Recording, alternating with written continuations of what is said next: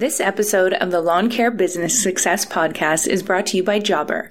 Jobber is your business's command center. The easy-to-use app powers your sales, operations, and customer service all in one place. Go check them out at lawncarebusinesssuccess.com/jobber to receive 20% off your first 6 months.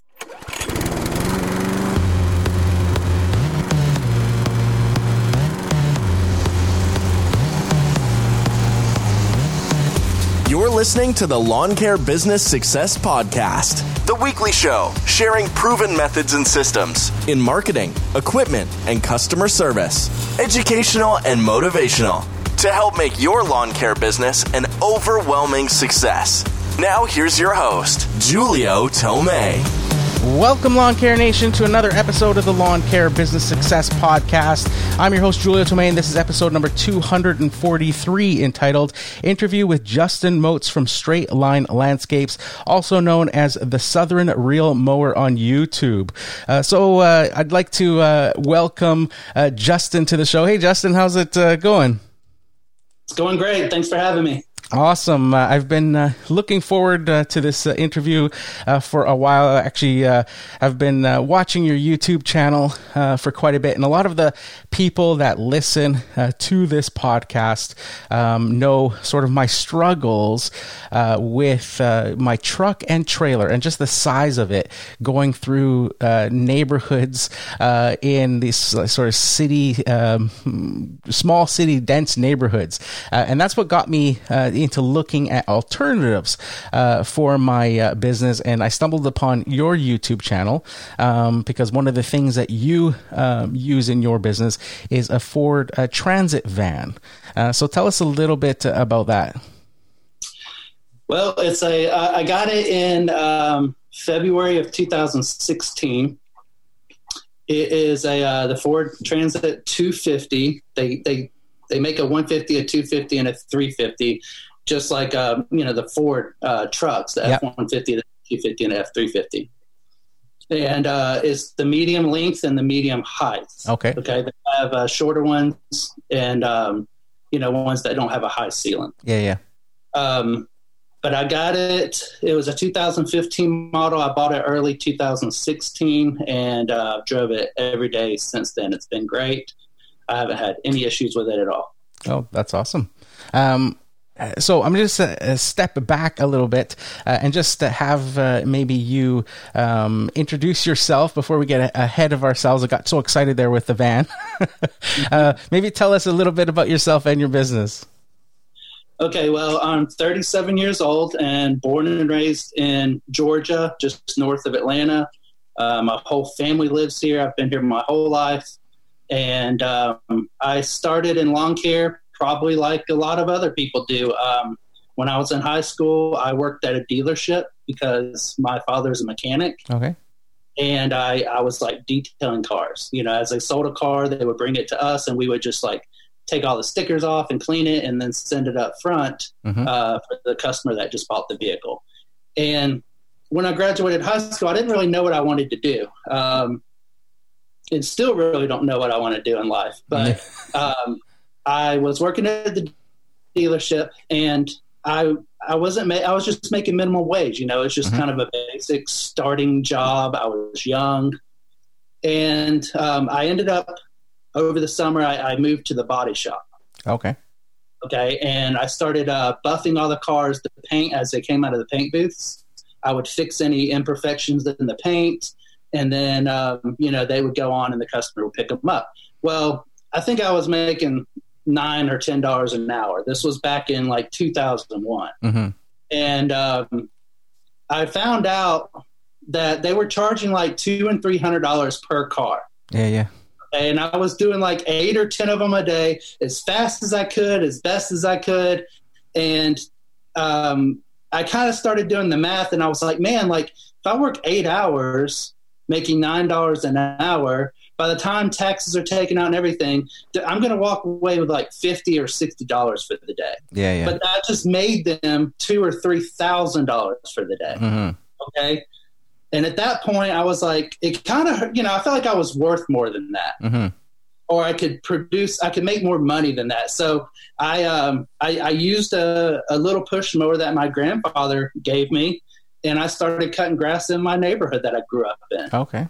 So, and I'm sure a lot of people start that way. Yeah. Well, because where I grew up, like all my neighbors, they had been there since I was a little kid, so they all knew me. And it was easy just to kind of get 4 or 5 yards to cut.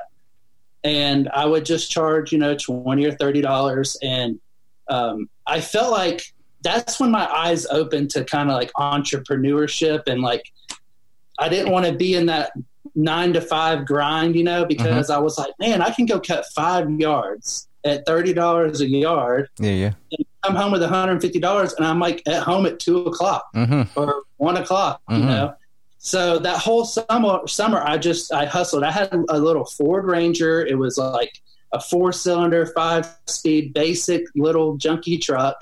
And, my dad had like an Echo blower from like the 70s that just smoked so bad you couldn't even hardly run it. And I just kind of saved up my money. And then like I was 18 or 19. So like at that time you kind of needed like credit and credit cards or whatever. So I went to my local Exmark dealership and I financed a 36-inch Exmark walk behind. Okay. And then that next spring, I just started really hustling, and picking up as many yards as I could. I knew a lot of people from high school, and I just ended up in all these different little neighborhoods and started building a business that way.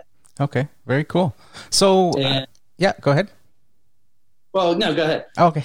I was going to say, so what first attracted you to even think about lawn care as, when you went from that job and looking at doing the math? And I've been there before. I've had jobs. Ironically, at a car dealership, I was driving parts around, and I wanted to make my way into the parts department as one of the parts guys. But I remember getting, it was a full-time job. And up to that point, I was only working part-time jobs. So this was like my first like full-time job. And I thought like, I'm going to be set here with these, this dealership and stuff. And I was making like $7 or $8 or $9 an hour, something very similar. And I remember after taxes, I got my first check, and I went to my truck after work and I opened up the envelope with the little pay stub, and I was left with like $500 for 2 weeks. And I was like, are you kidding me? Yeah, I felt kind of depressed. Like after I did a whole week's worth of work, and like I felt like I pulled my weight on my end. Like I showed up on time and I did more than what I was supposed to. And then when I got the check, and I was like, oh my gosh, like this is not good. No. No. And I thought, I can't do this the rest of my life, Yeah. And it's nothing personal from the dealership I worked at. It's business. That's my job, is to do this service or whatever and make them money. And I just didn't want to play that game. I wanted to go out and make my own money. I think it's a little bit of a personality thing, lawn care, a little bit maybe obsessive compulsive, or like seeing the before and after. It was rewarding to me. Yeah. I mean, the paint correction in the body shop was rewarding as well. I just didn't feel like they were paying me what I was worth. Yeah. But yeah, that's how I got started. I mean, it was one of those things to where you already kind of knew how to cut grass from being just a young kid. Yes. But not at a professional level. I didn't know the best way to cut, flower beds and edge around flower beds, or what, all these little things that you learn along the way. Yeah. So it was just natural, just something, in the South, like my mom, like she stayed at home, like she never worked. She stayed at home and raised the kids. Yeah. And my father worked every day. And she said, your butt's not staying home all summer. You better find something to do, because like when you're 17, 18 years old, you're kind of considered a young man, at that point. And she said, you better get out and do something. I don't care if it's whatever you do, just do something. Yeah. So I just started cutting grass. That's how I started. Okay. Awesome. And I enjoyed the before and after, yes. Okay? Because, when I first started, you're not getting like these pristine, like high-end properties. You're getting more like yards that people want to pay a guy $20 to just kind of knock it down. You know, the whole property is weeds. There's no grass really there. And they just, hey, can you knock it down for $20? And honestly, those type of properties gave me the biggest reward because I saw the biggest difference. Oh, okay. Yeah, okay, because you go to like $1 million property, they've had lawn maintenance companies on that property every week for 5 years. You're maintaining the perfect look that they already have. Mm-hmm. There's not much change. More than, you know, it'd be easier for it to go down and look worse than it is to make it look better. Yes. Because they've already been paying someone to keep it perfect. Yeah, very good point. But these low-end kind of, you know, junky properties, that's where you see a huge change. And the people, the customer, the homeowner is amazed. They come outside and they're like, wow, this looks so much better. Okay. And that kind of drives you, you know, to do more. And that's what I wanted. You know, I started just trying to build up a ton of customers. Mm-hmm. Very cool. So do you have in your business, are you a single owner operator or do you have employees?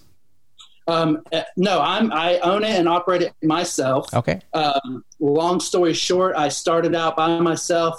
I ended up with, after like 2008, 9, the housing crisis here, things started building back up. Mm-hmm. And I had at one point, you know, 3 trucks and a couple of guys that worked for me. And, that's how, you know, it's kind of like the lead to why I ended up with the transit and back to working for myself. Okay. We had a Isuzu box trucks, you know, the cab over truck, had like a F-250 and an open cab truck. It wasn't a box truck. It just had like the landscape bed on the back. Mm-hmm. It was a Mitsubishi Fuso. So like you have the Isuzu and then you have the Mitsubishi and I think Nissan and a couple other ones make them. Well, what happened was at this point in my career, I had established a bunch of properties and we had 2 guys and it was running very good, you know, smooth. It was every week we were getting it done, knocking it out. And the transmission went out on the Isuzu. Oh. Okay. Well, with my dad being a mechanic, we always grew up working on everything ourselves. I've never put a vehicle in the shop and like had someone repair it for me. Okay. Well, when the transmission went out, my dad was like, okay, we'll just pull it out. You know, I'll take it to work because he, you know, he's a mechanic. He works at a dealership. He was like, we'll take it apart. We'll get a rebuild kit and we'll fix it. And, you know, no big deal. Well, once we did that, we found out what actually failed in the transmission was the back of the transmission where the drive shaft comes out. Okay. There's a bearing there. It's called the output shaft. Okay. And there's a bearing. Okay. The bearing went bad. Mm-hmm. Well, I've called every place across this whole globe. No one you can't buy just a bearing. Mm. You have to buy a whole new transmission or find a used transmission, mm-hmm. right? At that point, I was kind of through with cab overs. Okay. Because once again, I think they're great vehicles. It's just from my perspective and wanting to be able to repair them myself, mm-hmm. I couldn't get parts for them. Yeah. So after that, I kind of wanted to make some changes in the business. Okay.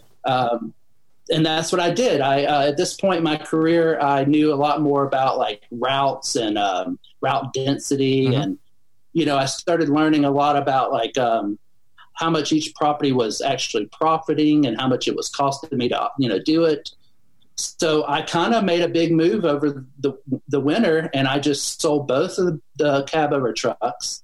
I sold the F-250. I got rid of the employees, and I literally went to the Ford dealership and I picked up the Transit. Oh, wow. And at that point, I realized I can make more money doing this by myself mm-hmm. and do more smaller, high-end properties. Yeah. Okay, we had like Laser Z's, you know, 48s and Exmark Navigators, like for more bigger properties where you would need a couple of people on each job. Mm-hmm. Well, when I got the Ford Transit, I went to just a Exmark 36-inch mower, a 30-inch mower, and a 21. Okay. And it fits in the van perfectly. Oh, okay. So we're doing these homes that are, you know, $700,000 home, which is a very nice high-end home in this area, but they're only on 1/4 of an acre. They're very small lots. Yeah. And they're really intricate. They have a lot of curves and beds and, different plantings and stuff. So you can't just put a big 60-inch mower on it and just, mow it down and go. Mm-hmm. These people, the property requires more precision. Mm-hmm. Okay, so that's where these smaller mowers come into play. Yeah. Well, the van is almost like a small cab over in a way. Yes. It's my equipment's out of the weather. Okay, it's locked up from any type of thieves or anything like that. Mm-hmm. I can drive it home at night because in my subdivision where I live, you can't have a commercial vehicle. Oh, okay. Okay. So that's why we only have our logo on the truck. I'm not like fully advertising phone numbers, anything like that, because I want to be able to drive it home at night. Mm-hmm. So really from the outside, it just looks like a standard service truck. People wouldn't probably know like, oh, there's, lawnmowers and blowers inside. They probably think it's a plumbing contractor or, electrician or something. Okay. So it's like a miniature box truck in a way. Okay. It gave me all the benefits, but it was a lot easier to work on and find parts for it. Okay. Very, very cool. So we're going to get more into the van. First, we're just going to take a quick break because it's time for this week's Jobber Minute. Okay, my question this time is, I want to increase my online presence. What's the best way to get more online reviews from my customers? Julio, you're absolutely right that having more online reviews is going to help you boost your online presence. In fact, we've spoken with some customers who've used Jobber to get more online reviews and now have a stronger web presence than larger businesses who are spending way more money on marketing. So to get more reviews, assuming you're already delivering great customer service and doing excellent work, the simple answer is you have to ask for them. We have a 2-step client review process that's very repeatable. First, right after a job is complete, use Jobber's automated follow-up emails to thank the client for their business and ask them to fill out a short survey that's built into our software. Clients will appreciate the professionalism of this, and it allows you to collect that great internal feedback. Now, step 2 is to look at the clients who've given positive feedback on that survey and send them a link to either Google Business, Yelp, or a Facebook page and politely ask them for a review. Again, you can do all of this through Jobber using professional branded email templates. Make it easy for your clients to leave reviews and send that follow-up when the job is still fresh in the mind. And that's the key. So there you have it, Lawn Care Nation. If you want to see what Jobber can do for you and your lawn care business, head on over to lawncarebusinesssuccess.com/Jobber. You can start a free trial and even get 20% off your first 6 months. Okay, so just before the break there, we were talking about the Transit van, and you said you got the medium length and medium height version of that van, and that you load the 3 mowers in there, the 36-inch walk behind, and a 30-inch mower and a 21-inch mower. So how are you doing the loading? Do you have like portable ramps, or did you have a custom ramp built, or how does that work? It's just 2 portable ramps. They sell them for like ATVs, loading ATVs into the back of a pickup truck or something like that.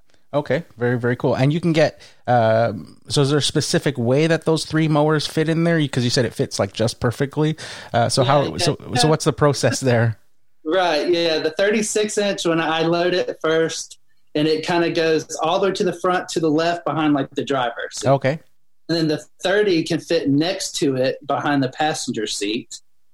And then the 21 kind of interlocks behind the 30, that kind of strap those together. Okay. And then the straps, the ramps go behind the 36-inch mower on the driver. And do you use like any sort of rack or something? Like what are you doing with your trimmers and blowers and stuff? I just, I welded a rack on, I made one. It holds the trimmer, the edger, and then I have like an extended hedge trimmer. Oh, okay. Yep. Inside those vans, there's a lot of threaded holes. Yes. So all I did was find just the right size bolt, and the thread pattern, and I just took some square tubing and just made a simple rack to hold those things to, and just bolted in.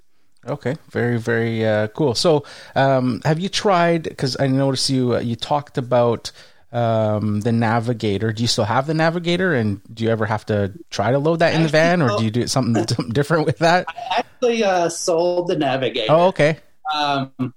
Now it would fit, but what I would do is you would need a custom ramp. Yeah. Because the Navigator has that third wheel on the back. Yes. So you need a flat platform. The two ramps that I use now, it wouldn't work. So, okay. But they're starting to catch on. I've seen a lot of more like companies that are making like wheelchair and handicap access vehicles. And they're coming out with ramps and stuff that fold up. Yeah. And I think you could, if you wanted to, you could buy one of those, or you could probably make one pretty easily. Yeah. Very, very cool. I was, like I said, in my own research, trying to, think of things to do in the future to kind of, because it just gets worse and worse. There was like literally one day where I went to go do this $35 or $40 mow in this neighborhood, and I couldn't find parking. So I went to the next house and then did that one, and then came back to do that one again, and there was still no parking. And this repeated 5 times throughout the day. By the time I finally got it done, it was like 4:30 in the afternoon when I had first done my first visit there, like 9:30 in the morning, going back and forth. And I was like, this is crazy. I've made no money here. Like, I can't find any parking for this truck and trailer. It's like ridiculous. And let me make a couple of points here. With that seat, that over that winter, it slows down a little bit here in Georgia. I mean, we still mow, but like only go to the properties like once or twice a month. It's not weekly mows throughout the winter. So in that downtime, when I was selling off trucks and deciding on what to do, me and my wife, we sat down and we just started writing out all the pros and cons from where I was at with the cab overs to what I was trying to do with the Transit. Okay. And one thing you mentioned about no parking, obviously the Transit solves that, because it's when you compare it to a truck and a trailer, its wheelbase is very short compared to that. Even with the Isuzu cab overs, I had a 16-foot box and a 4-foot dovetail on the back. So overall, this vehicle is like over 30-something feet long. Mm-hmm. We started doing all these comparisons, and one of the biggest improvements was not only just because it was a shorter wheelbase and I can get in and out of these tight subdivisions, but the gas mileage is way better. Mm-hmm. Okay. It's got the EcoBoost engine, which is a V6 twin turbo engine that Ford puts in the F-150s. And if you don't have a heavy foot, it gets really good gas mileage. Oh, okay. I'm thinking 16 to 18 miles per gallon. And also, the Isuzu was so slow. It's just a diesel. It's big. It's heavy. Mm-hmm. We had to wait for traffic a lot of times. You can't just kind of pull out in front of cars and just get up to speed really quickly. Yeah. You have to wait for the break in traffic that was big enough for you to pull out and start building up speed. Mm. Well, my wife was like, man, you're probably saving like 5 or 8 minutes between each property by going to the Transit, because you're not having to wait for that break in traffic to get the truck out. Yeah. Well, this business is all about like timing, right? Yes. So I thought, man, out of 10 properties a day, if it's taking me an extra 8 minutes to get to each property, that's 80 minutes of travel time. That's, you're saving a ton of money by being able to have this lighter, shorter vehicle just kind of get out and get going with the flow of traffic quickly. Yeah, absolutely. That's a great point. I noticed too, like when that example that I gave with that particular one incident that I had, and there's been many, but those neighborhoods that I was servicing, they all had front driveways, and they were all empty. I could have parked in the driveway, but it would only fit my truck, and then the trailer would be across the sidewalk and sticking out into the road. And the amount, like, I kid you not, the amount of parking enforcement that's driving it's like they're sharks going around. Like any little infractions, like you they almost wait for you. Like you go to the backyard to mow a lawn, you come back, there's a ticket on you. And it's like, you're not going to make any money like that, right? So it's like, I would never park on the driveways because I knew I would get a ticket right away. But I was like, with a van, I'd be able to park in the driveway and I wouldn't have to worry about anything else, and not blocking the sidewalk and all that sort of stuff, because it would fit perfectly there. So yeah, it's really neat to see, because it was always something that I thought originally, like I thought about the transit van, but having somebody like you who's making videos about it on YouTube was really just justifying that thought that yes, this is possible, that you can run your lawn care business. A question though that I have is, and it's one that every time I've talked about or I've posted pictures about on Instagram of a transit van, and I've done mock-ups of a transit van with my company logos on it and stuff, and people always ask, I'd be worried about the fuel smell. What do you do with the fuel smell, in the back of the truck and stuff like that? So how do you handle that? Do you get, because you're obviously you talk about the southern states, so there's going to be a lot of evaporation and stuff like that happening. So how do you, is that an issue, the fuel smell? Well, I think it's a very legitimate question or concern. And I had the same worries. But it has a partition behind the driver and passenger seat. Okay, so that's blocking off like 90% of the back from the front. Mm-hmm. Also, I don't know if every manufacturer does this. I assume they probably would. But on Exmark's, they're for the vent for the fuel tank, it runs through a carbon canister. Okay. So we don't smell any fuel. Okay. I mean, in the middle of the summer, it's hot. All the gas tanks are really like swelled up from pressure building and all that. You may get a little bit, but the true test is my wife, whenever she gets in it, we'll take this van and go get groceries. Oh, okay. I've always asked her, I'm like, hey, do you smell gas in here or whatever? Because I was scared that I was just kind of used to it, Yes. And she's driving like a brand new vehicle to work all week long, and she'll get in my van. She's never said there's any issue with it. Oh, wow. So I think between the partition and then the filters on the actual vents on the gas tanks on the mowers, I don't have an issue with it. Yeah. Okay. Very cool. The wife test always is the key there. You wouldn't even have to ask her. She would let you know before. Oh, for sure. Yeah. And look, hey, we take this van, we'll go out to eat on Friday nights with it, and then stop by the grocery store, because it's just like a big enclosed trailer basically with 4 tires. You know? If you wanted to buy a piece of furniture and it was raining, you can go to the furniture place and just put it in the back and take it home. Yeah. So these vans are so useful. Yeah. Ford's had them in Europe for 25 years. Yes. They just started bringing them over back to the States in 2015. Okay. Very cool. So, and everybody in Europe uses this type of van. Yeah. They're super popular in Europe. They're everywhere. What about, because I would think, just off the top of my head and thinking, in my own sort of lists of pros and cons of using a van, one of the things that I thought of was if I had to go to the bathroom. You could go in a bottle or something if you had to in the back and close the doors and nobody sees you, instead of having to, get in the vehicle halfway through if it was like an emergency and have to go to a gas station or something like that. Definitely, yes. And these trucks, keep in mind, if you were to go to the dealership and spec one yourself and build it, there's so many options. I mean, like the sliding side door. Mm-hmm. Some people get windows. Yes. Well, mine's solid. I want as least windows as possible, for one, so people can't see in there. Yep. But two, if I didn't strap a mower down and it rolled or something, it'd bust the window out or whatever. So, if you spec it to where there's no windows, then you definitely have privacy in the back for whatever situation you need. Mm-hmm.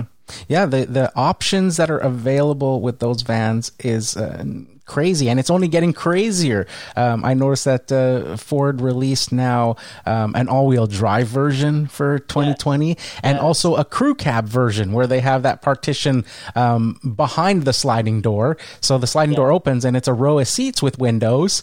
So you could have a couple of workers and stuff in the back, and then that partition's behind that, and then you open the back doors, and then you've got that smaller cabin there, but the enclosed part. So it's insane what you can spec out those vans to do for your business, like almost perfect. But I'm like you, I would get one with no windows, just solid the metal solid doors and stuff, and go from there. I don't know if you can get sliding door just on the passenger side? Because that's probably what I would want, is just that's what I have. Yeah, just one door. I'm not sure. They may have sliding doors on both sides to where you can open up 2 doors and it'd be like, all the way through. I don't know. I do know one thing I've noticed since driving this every day for all these 5 or 6 years now. The medium height will fit through a drive-through. Okay. If you were to go to the highest one, I think FedEx and some of these delivery, Amazon has them now. I don't know if they would fit through the drive-through because a lot of times it's like an 8-foot, 6-inch clearance. Yeah. So keep that in mind. I'm 6 foot tall, and I can stand up straight in the back of mine. Okay. Now I do have to duck a little bit because there's some support ribs in the roof. Yep. But I kind of you just kind of get used to it. You just hunch over a little bit, grab your equipment, and get out of there. Yeah. The high roof would be awesome, but then I would lose the ability to go through a drive-through with it. That's very important. Yes.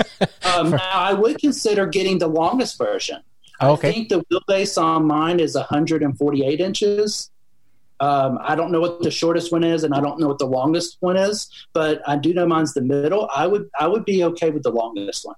Yeah, that would be very cool too. Is depending on, I guess the parking situations, how because obviously then you give up that too as well. But yeah, it's very cool, and like you said, the drive-throughs is something to keep in mind there. I know for me that's important. Sometimes how you have an issue sometimes when you go through the same drive-through all the time, and they start to say things like the sauce is in the bag before you even ask for it. They get to know you. It's like, okay, I think I've been here too often. Yeah, that's awesome. Awesome insight. Are there any, now that you've used it for these few years, anything negative that you can say about going to a van? Okay, so it's only going to fit certain landscape business models. Yeah. You're not going to be a huge install company with this van. You're not going to be doing acres and acres of grass. Like, for instance, maybe up north or out west, there's properties that are 2 and 3 acres, more kind of pasture country setting. Yep. You're going to have limitations, right? Because I can't put a 72-inch wide mower in here. Yeah. I can't put a 20-foot tree in the back of it and go install it somewhere. But there's workarounds with everything. A lot of people through my YouTube channel have asked me like, "Oh, what do you do about debris?" Or if you had to bag a bunch of lawns. Well, I do the same thing I did with the cab overs, man. When we had the Navigator and we were mowing a ton of properties, we'd back that Navigator up in the back of that box truck and just dump the clippings out and then just drive the mower on top of them. At the end of the day, pull all the equipment off and rake all the clippings out. And there's been times where I've been pruning crepe myrtles down here and I'll just fill the back of that van just slap full of just branches. Oh, wow. You just make it work. You do what you got to do to get it done. So that's the negatives, I guess, would be you're not going to be running some huge install or huge, company that's going to be mowing acres of grass. This is for smaller mowers in a city, suburban type area. Yeah, absolutely. Very, very cool. So I'm just going to take another break to hear from our newest sponsor to the podcast, Exmark Manufacturing. At Exmark, we've poured decades of leading-edge engineering and old-fashioned work ethic into our Laser Z, the pioneering commercial zero-turn rider more landscape pros trust. So now you can experience cut quality, performance, comfort, durability, and reliability beyond your wildest dreams. Stop by your local dealer or visit exmark.com to experience an Exmark Laser Z and the attractive financing offers available now. Okay, so with that ad there for Exmark, I know you're a big Exmark guy as well. You've got the Exmark, is it a Turf Tracer that you're using for that 36? Yes, sir. Turf Tracer. Yeah, and then I'm assuming the 30-inch is an Exmark Commercial 30? Yes. Okay, and then do you round it out with a 21? Is that the Exmark Commercial 21 as well? It is. Oh, yeah. From the get-go, ever since back when I was Tony, when I first started, I took out a loan for an Exmark. That's all I've ever owned. Okay, very, very cool. So yeah, go ahead. And it's not that they've been very good to me. Yes. My advantage to Exmark for me was all the dealers around here carried parts for them, and they carry them. It's like a big dealer in my area. And once again, since I'm repairing and fixing all my stuff, I just need a place to get parts quickly. Yeah. So that's the thing. I think anything mechanical is bound to break at some point, especially, with the wear and tear that we put on these machines. But if I could just run up the street real quick and get a part, fix it, and then get back to mowing, that works for me. So they've always been good to me like that. Absolutely. I was actually talking to my dealer about this last week. I dropped off my Exmark Staris there was a couple of recalls on it, and I was asking him about other brands and stuff that they have coming in and stuff, and he was talking about a particular brand that was trying to went in for a meeting and they wanted to set up, and he says, it's a great brand, they have great stuff, but the problem is that for here where we are on the west coast of Canada and stuff like that, if that mower goes down, he says to get parts and stuff, it was going to be like 2 or 3 weeks because they don't have any local distribution. And he says that's unacceptable. He says with the Toro and Exmark, we can get the stuff like same day. Exactly. And then have our you landscapers out back on the road as quick as possible, doing what you need to do. So that dealer support and finding and it's not necessarily the brand, like Exmark may be not the right fit for somebody if that dealer doesn't carry it and doesn't have the parts and you got to look at that whole rounded picture. I think it would be very smart. I see so many people online in these lawn care forums and business forums, and they're just all about Echo, or they're all about Stihl, or they're all about Hustler mowers. And from a business standpoint, I think it's very silly to be that way. I would look at the largest, most profitable and productive landscape companies in your area and what equipment they use, because they're the ones who spend in the big dollars at these dealerships. Those dealerships are going to stock parts for them. Yes. Okay. So if they're running Exmark or Echo, then that's what I would run, because clearly them dealers are going to support those big companies. Yes. They're going to keep parts on hand for them. Yeah. It would be silly to run something totally different and be waiting 3 weeks for a part, Yeah. Makes no sense. Time is money in this business. Yeah, absolutely. I've talked about that on the podcast in the past in trying to tell people that are just starting out, why you want commercial equipment, if you can afford it. And I've given, examples, and I haven't always used commercial equipment. There's been cases where, I haven't used commercial equipment because there wasn't enough properties to justify that particular piece of equipment. So I would get the residential version of it first to start out. But you risk that, if it goes down, that, you're out. And I've given examples where with a commercial mower, something went wrong on a property, and I drove to the dealer and was back within a half an hour with the part, back on the mower and back finishing that lawn, because they stock the part for that. They know those are common things that are going to go wrong with that commercial mower. Had that been the residential version of that mower, good luck. It would have been, probably a week or two to get parts, not being a commercial version. So let's transition here, seeing as we're speaking about equipment. And you on YouTube are known as the Southern Reel Mower.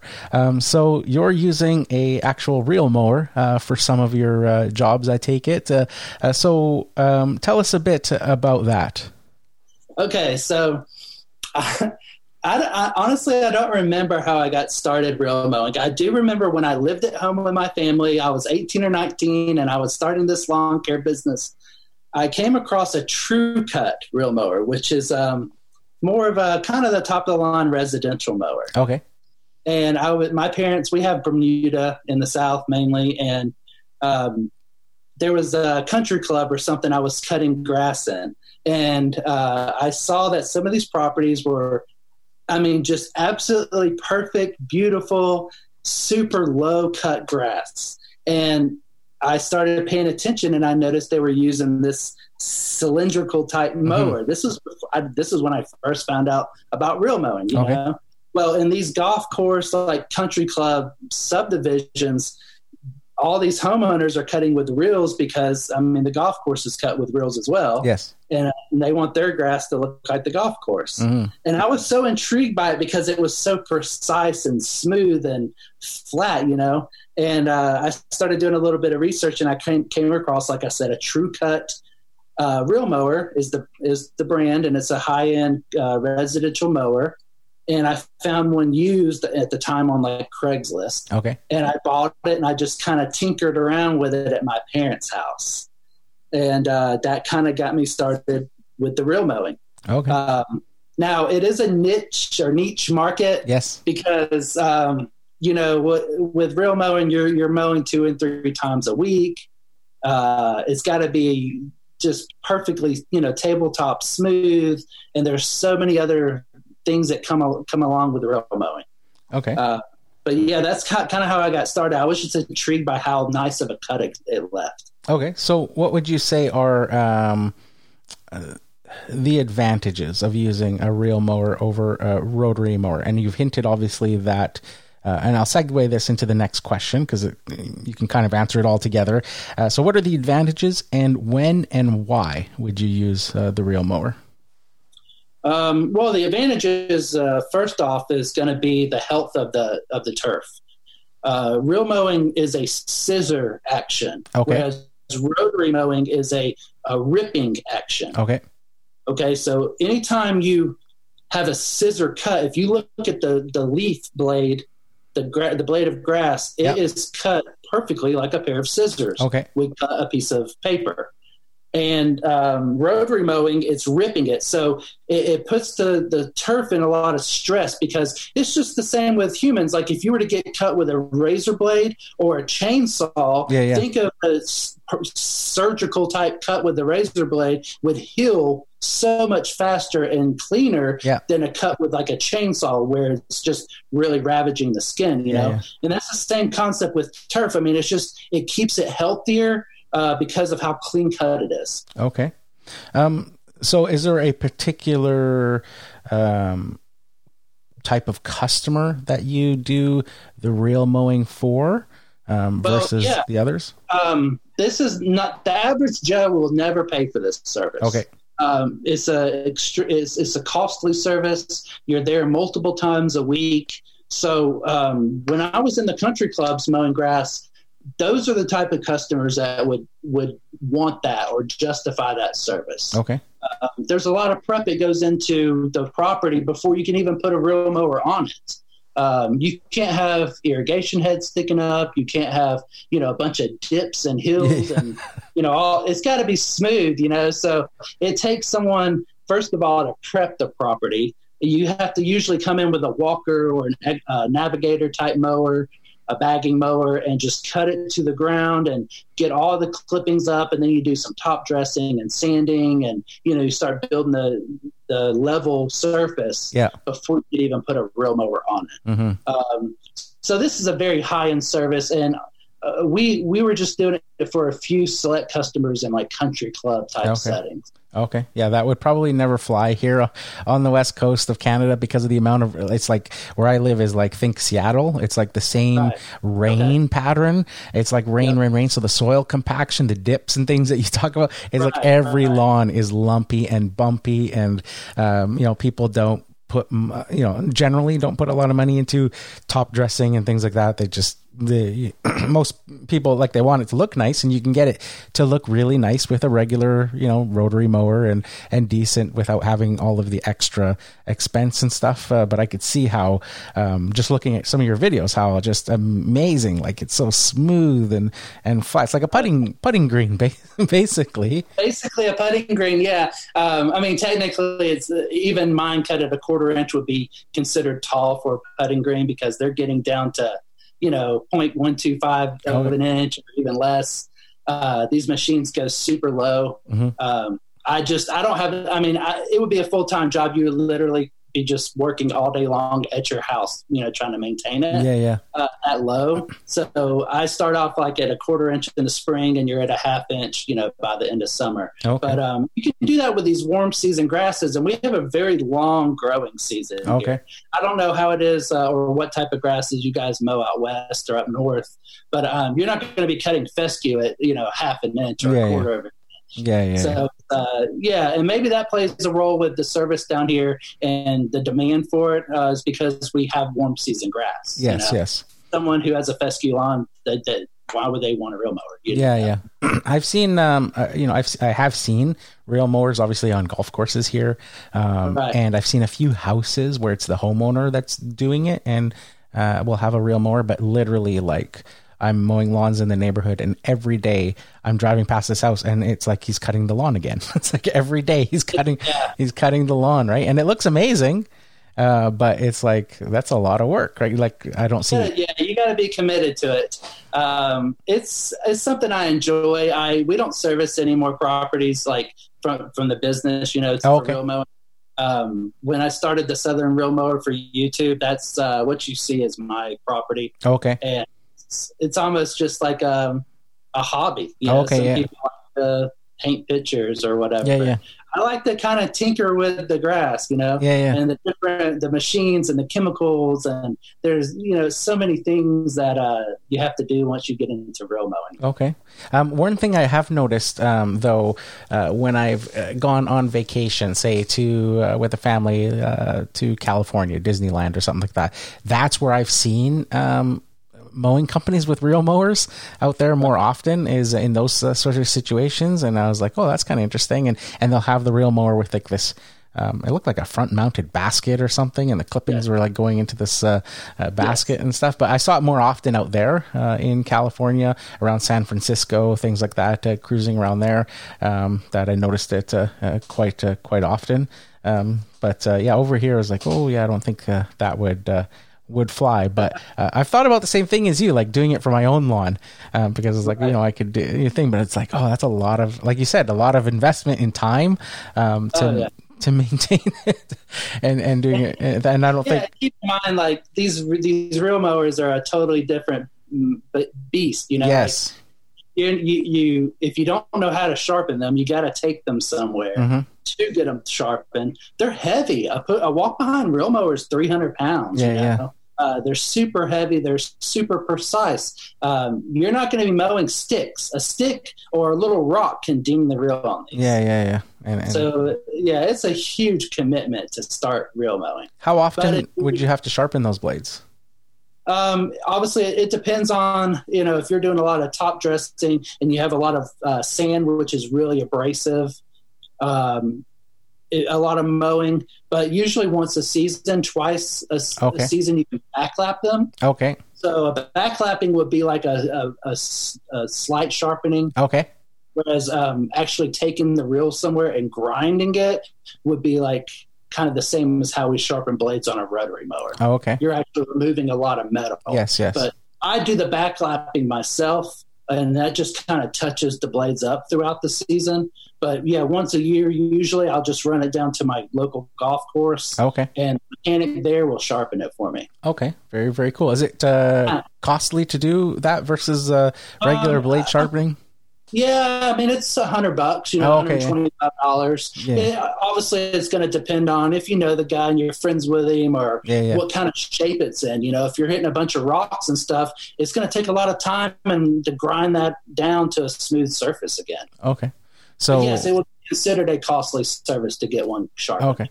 So would you do you think there's situations where you could do that as like your main niche business, like doing all real mowing, or is that something that just would be? I think it would be a business like a nightmare. Okay. Because you would have to be on these properties so often, and then like in Georgia, you may get a week of just afternoon thunderstorms. Well, I'm supposed to be on each property 3 times a week, and I have 20 properties. I think it would just kind of blow up in your face. Oh, okay. I don't know if you could do like a business model that would work. Okay. I'm sure there's people that do, and maybe I just haven't thought about it enough. But I think it will be a hard time finding customer base as well, because this is kind of the cream of the crop, the top of the line, the most expensive service. Yeah, almost in like a live-in gardener type, in an estate sort of sense, right? Where you could dedicate. Exactly. I think you would have to almost like live on the property and just get up and start mowing every single day. Yeah, make it. It's a lot of work, a lot of money. So very, very cool to inform us on that and to educate us on that part. I have no clue. It just looked like a cool thing to do. But after hearing you, I'm like, yeah, maybe not. Because and that's kind of the a lot of the whole YouTube channel it's mainly real mowing. I have shown my van on there and, some different landscape things, which I want to do more of, coming up in the future. But the real mowing is just kind of people are interested in it. Yeah. It looks cool and it's different. Yes. Like when I'm outside at my house, so we live in a big subdivision, and everyone that walks by, they're like, hey, can I touch your grass? Or how do you get it like that? Or, they're intrigued and they're interested and they're always asking questions and commenting on it. So the YouTube channel mainly just shows kind of the life of a, real mowing. Yeah. Very, very People cool. like it. Yeah, very cool. So going back to your lawn care business, using the rotary mowers, the next question is one that I really like asking people, entrepreneurs, most importantly, because when I ask a person who has a 9-to-5 job, I tend to get the same answer. But when I ask an entrepreneur, the answers are always different. So that is, how would you, Justin, define success? No, that's a very good question. It's an in-depth question, but to quickly answer that, success to me would be security, buying yourself, security as far as paying your bills, or I don't think success for me is really a material thing, like as far as a big house and fast cars and, boats and all that. Yeah. I think success to me is waking up and being able to do what you want. Okay. You have time to go real mowing your front yard, or you have time to, tend to your garden, or go take photographs. That's success to me, that you're no longer in that grind, a 9-to-5 grind to pay the bills. Yes. That's a great answer. I think that would be I could go way more in depth, but I think, that would be my answer. Success would be, I have time to actually, if I want to wake up at 8:00 or 9:00, I can. Yeah. That's a great answer. That's and actually goes back to one of the first things that you talked about at the start of the podcast, when we talked about you working at that dealership and, getting your first paycheck, and you look at it and you kind of hit that depression and you kind of do the math. And you said something, you said, I could be, mowing some lawns and be done by 2. And me, and that's where that sort of comes in. It's that freedom, that to do what you want when you want. That's a good, the freedom was the word maybe I was looking for. Yeah. It buys you freedom. Yeah, absolutely. Very, very cool. This life, there's so much more to life than just working and going home and giving your money away to the, cable company or gas company. I wanted to be able to do what I want to do. If I want to go fishing on Monday, I will. Type thing. That would be success. Yes, absolutely. Very, very cool. I love like-minded people, just like me. So what size properties do you maintain, and for your lawn care business, to give people sort of an idea of what you're doing? Okay, so I measure most of all of our properties because we've recently gotten into the chemical treatment side of the business. So all of that's priced by square footage. So I have a pretty good idea of how much square footage these properties have. And my target customer is between 4,000 and like 7,500 square feet. Okay. total property would be 1/4 acre, 1/2 acre. Okay. But depending on the size of the home, you know, Yeah. if you have a 5,000 square foot home on that, then there's not much grass, you know, left after they build the home on it. Yeah. So these are smaller properties. They're somewhat close together. Okay. And it's just how my area where I live is set up. For instance, the neighborhood I live in has over 1,000 homes in it. Oh, wow. So, yeah, 1,000 homes. So you could go in, and if you got 2 or 3 or 4 homes on one street, man, you're right there. Like, you don't even have to move the truck.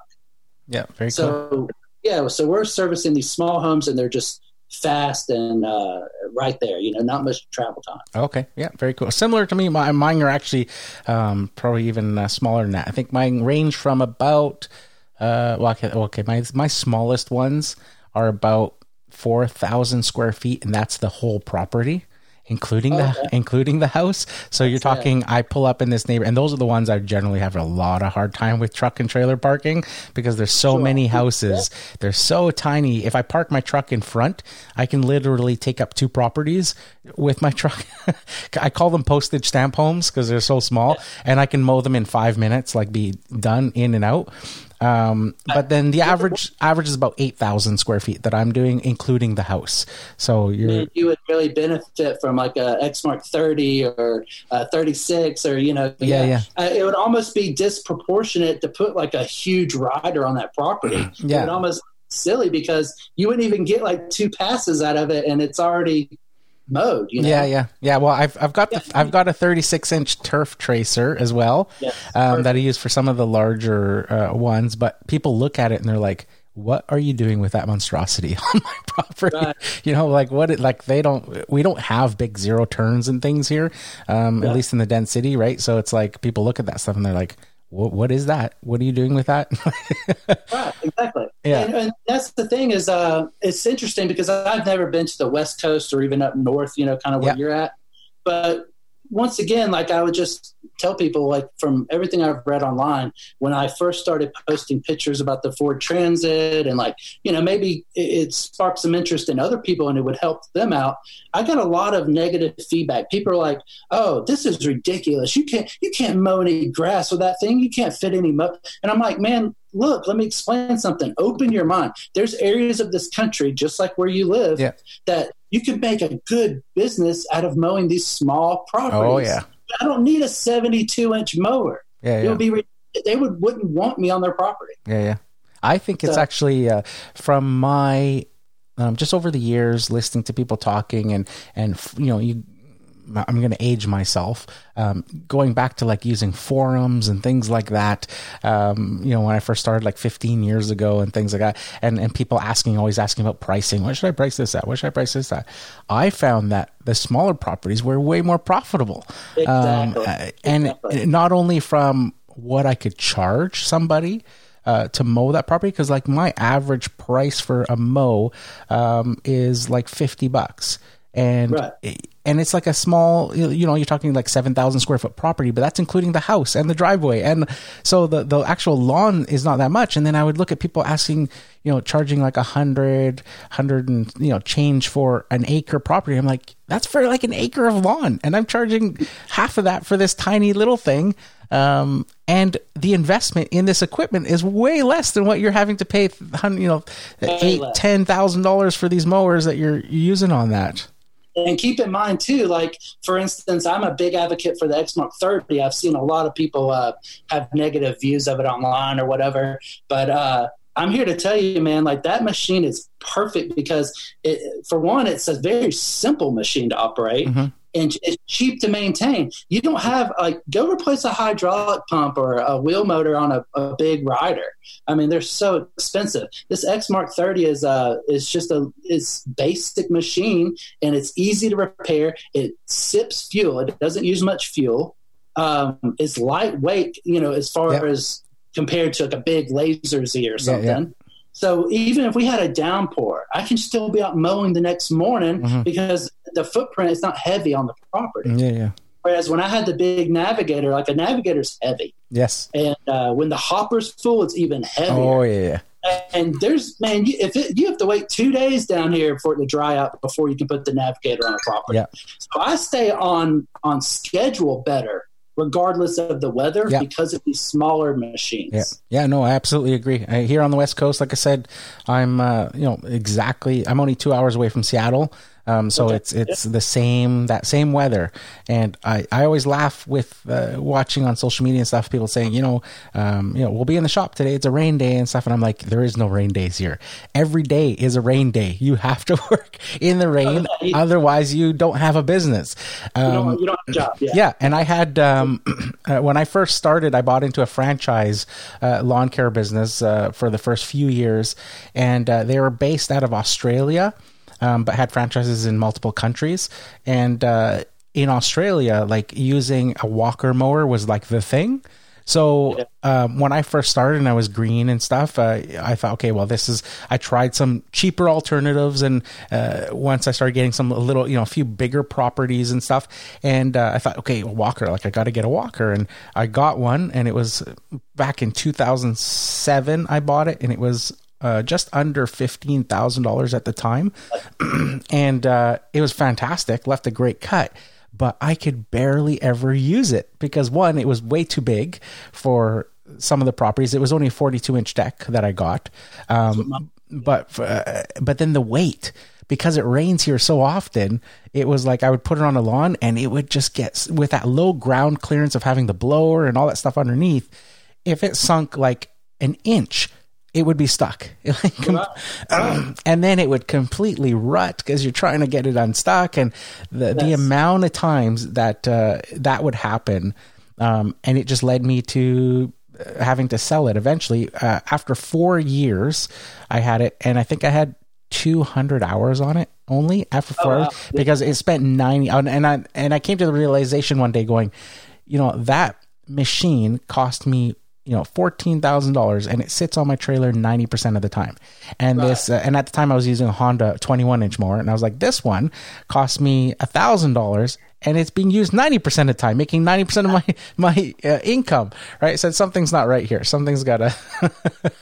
And also, keep in mind too, like for instance, the 30-inch Exmark, it's basically just a large push mower. There's hardly any learning curve to that. If you had employees, it's they probably have already mowed a lawn with a push mower growing up, so they already kind of know how to handle it. The walkers and navigators, it's a learning curve to that, and it's a pretty complex machine. Yes. So I rode one for years, and I loved them. They're great at what they do. But if I was to try to build like some big landscape company, the 30 would be, way less learning curve. Yeah, absolutely. Even the Turf Tracer. When I first bought the Turf Tracer, and it's funny because now with working with Exmark and things like that, and talking to them and their engineers and stuff, I talk to them and I'm like, with the Exmark Turf Tracer, when I first got it, I said, I hated that thing. I said, that has to be the mower that had the biggest learning curve for me. It took me forever, almost probably an entire season, until I was comfortable and didn't make a mistake anymore. Throughout that first year, I would think I was comfortable, and then all of a sudden, something would happen, or I'd hit the control wrong or something. And then, you could almost go into a parked car because you panic, right? You could let go, but you tend to not let go. You always panic, right? And you're trying to control the thing, right? And it's so funny. And now it's like I can fly on it, and there's like no issues with it. I can do slopes and hills with it. There's no issues, like but extension of my body. Yeah, it's probably one of my favorite mowers now. It is. I love them. But you're right. It's like human nature. You want to keep holding on to it if you would just retrain your brain to simply let go. Yeah, it'll stop. Yeah. In the panic of the situation, you try to, you mess up. Yeah.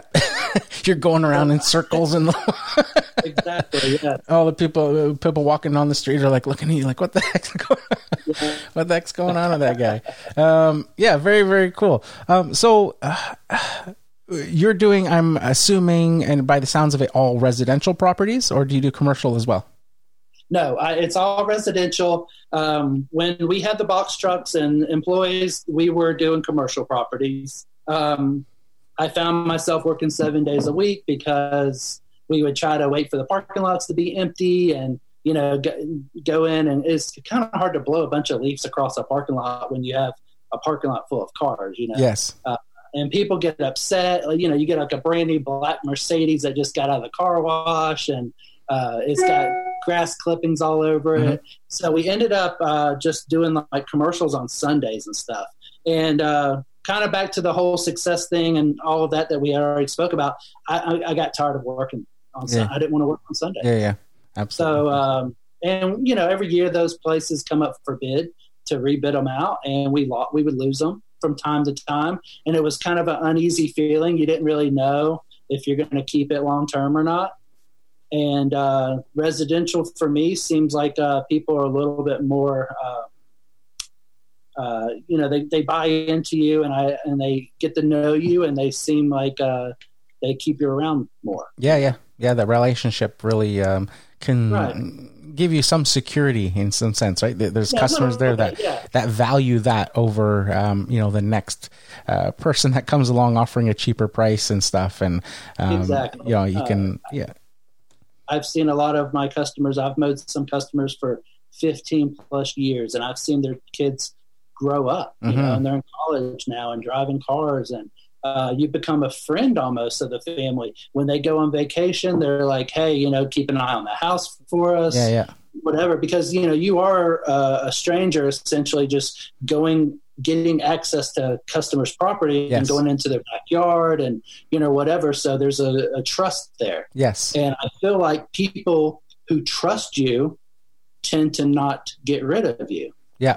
So as long as you hold up your end of the deal and you're doing an excellent job, you're doing it at a good price, and you're doing what you say you're going to do, I felt that it's more reliable on the residential side. Okay. Yeah. Very good point. And that's been my experience as well. That's why I enjoy that. I've talked about on the podcast how, in the past doing some commercial stuff, and it didn't matter how good of a job I did. They could, there's literally properties where they would compliment me on how nice the property looked since I took over. And I would spend the entire day on these places. And then when next year would come around, I'd be like, I didn't really actually make any money on that because I spent so much time. And, I raised the price by, $200 a month. And they're like, yeah, sorry, that's not in the budget. And it's like, are you kidding me? Like, you were complaining about the other guys not doing anything. And I've completely turned the place around, and you can't find another $200 a month, like to throw me a bone. Exactly. But with residential, it's always been very positive, those relationships that you build. And, it's just, for me, I've enjoyed it a lot better as well. So what are your future plans or goals for your business? Well, a couple of years ago, I got my chemical applicator's license. Okay. So we're starting the chemicals. It was, I think eventually I want to be 100% out of lawn maintenance. Okay. I want to be into the chemical side of it. For no other reason, maybe if I'm just kind of burnt out on lawn care. I've done it for 20 years, and I wanted something new to learn and to perfect, So I go and got my license, and I'm enjoying learning about that, and learning the tricks of that trade.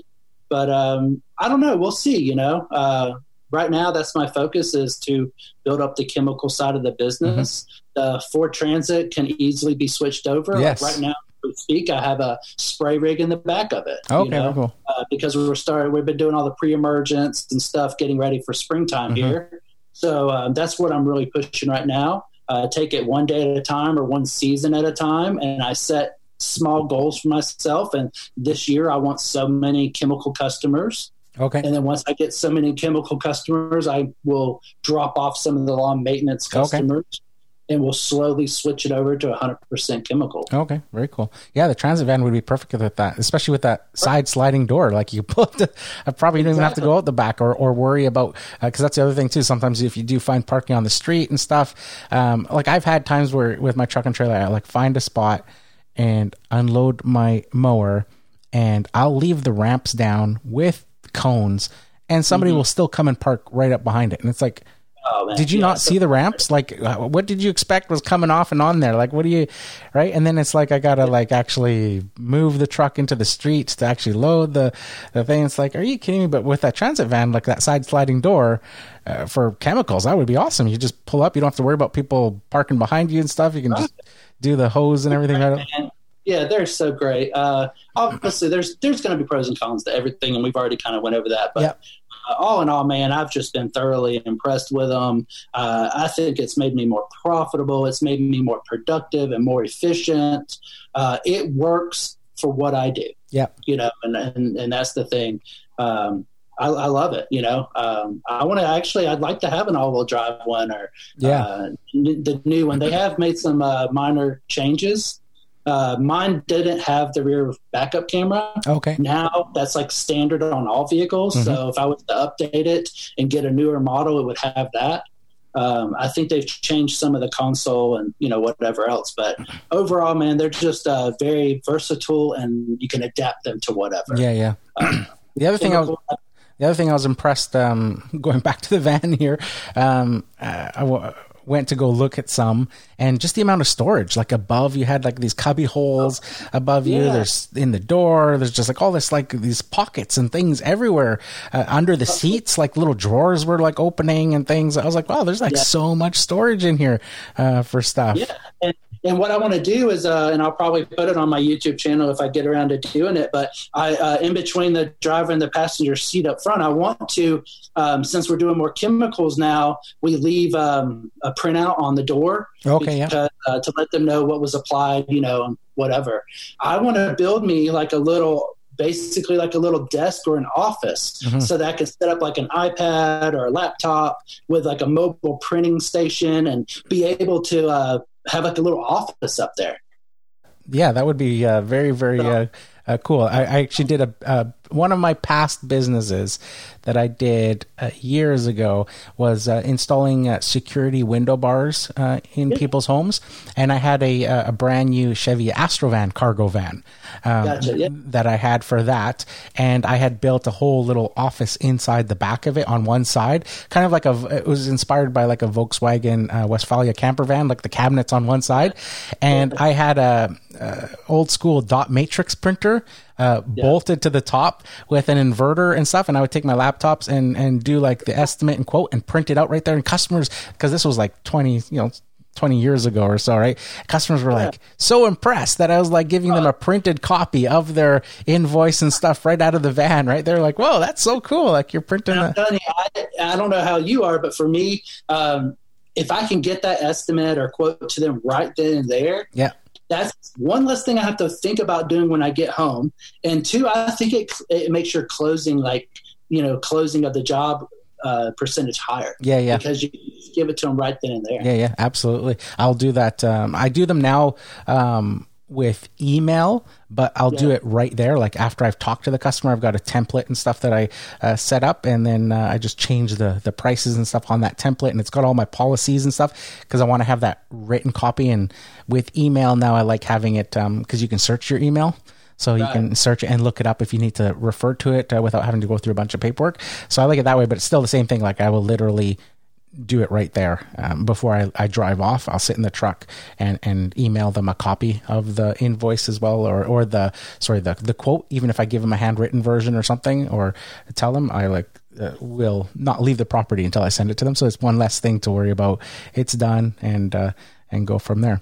So share with us a time. This is the question that people probably have the most sort of pause for thought with.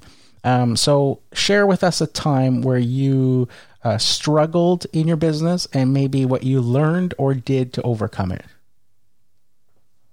I could easily answer that.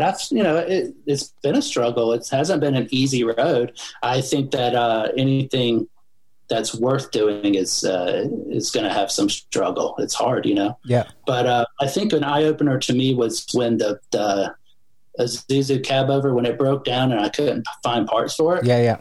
Because at that time, I had some employees and we had quite a few properties, and I didn't come from a business background or any type of we were just middle class, hard workers. And I was kind of learning as I went, right? So when the truck broke down and I couldn't get parts, because that was always kind of my savior, was like my dad could bail me out. He could always fix whatever broke. Okay. And in this scenario, we couldn't get the parts to fix the truck. And it scared me because I mean, these people are wondering where you're at. Mm-hmm.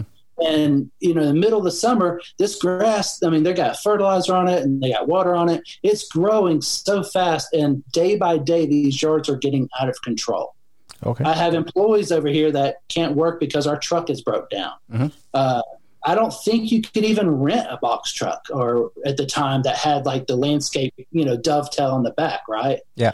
So it scared me. And that was a time I really struggled about, well, we got to have a better way of doing this, Yep. And that kind of got me started with the whole transit idea and kind of scaling it down. Okay. Because you can go rent a Ford Transit from Home Depot. Yeah.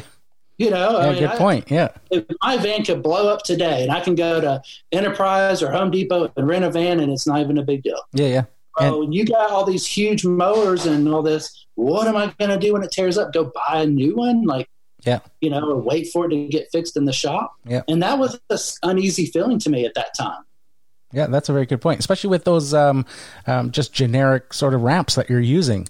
That you can go to that rental van. There's no worrying about that, and you just put those ramps up, and away you go. You're back in business. And the fact that you don't really have any signage and stuff on your truck, really, right. For most customers, they're going to be unaware that anything's different or wrong or anything. A brand new one, yeah. Yeah. It's streamlined it. Yeah. It works out great. That's awesome. So down to the last two questions for you. The next one is one of my most favorite questions that I ask people, and that is, share your best piece of advice with someone just starting out in the business. And I want you to come at this from the point of view that this is somebody that you know and you like, and that you only want the best for, not some random person coming up off, the street or something and asking you, but this is somebody, maybe a family friend or something like that. And they come and they say, "Hey, Justin, I'm thinking about starting a lawn care business. What can you tell me?" Oh man. I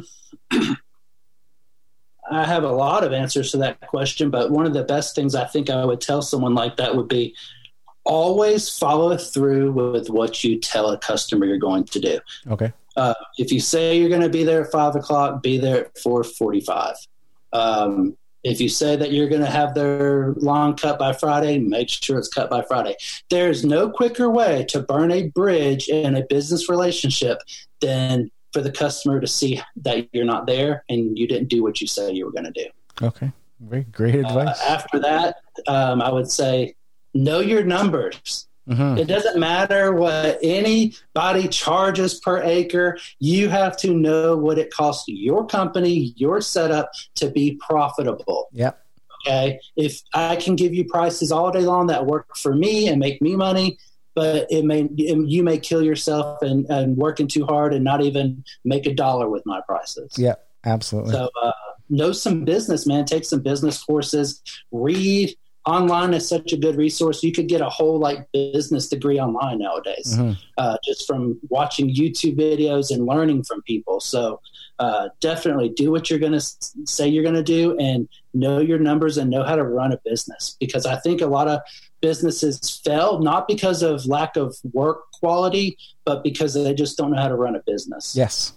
Yep, very. That's something I struggled with because I didn't grow up from a business. Mm-hmm. My family didn't own some huge enterprise, and I just knew how to run a business. I learned by making mistakes and reading and asking questions. I was always the one. I wanted to go to someone I saw as more successful, and I wanted their ideas and knowledge to rub off on me. Okay.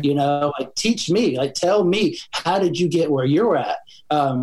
Versus a lot of people may be jealous of someone that has nicer items or nicer clothes or whatever. I was always the one that was like, hey, I want to know what you did, what worked for you. Maybe I can gain some knowledge and it will rub off on me, Yep. Absolutely. That's great advice. Absolutely solid advice there. Everything that you touched on, knowing your numbers, so important.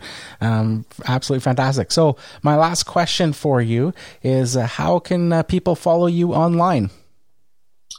Okay, well, we have a Facebook and Instagram, the Southern Real Mower. You can type that in on YouTube and Facebook and Instagram. And so try out the Southern Real Mower. I mean, Straight Line Landscapes does have a local website, and it's pretty much it. My email, you can do Justin@straightlinelandscapes.com. We do have the Georgia Real Mower @gmail.com. Okay. I could be wrong on that one, but basically if you go to Instagram or YouTube, my correct contact info will be there. If anyone has any questions or want to, talk to me, I'll be glad to answer what I can.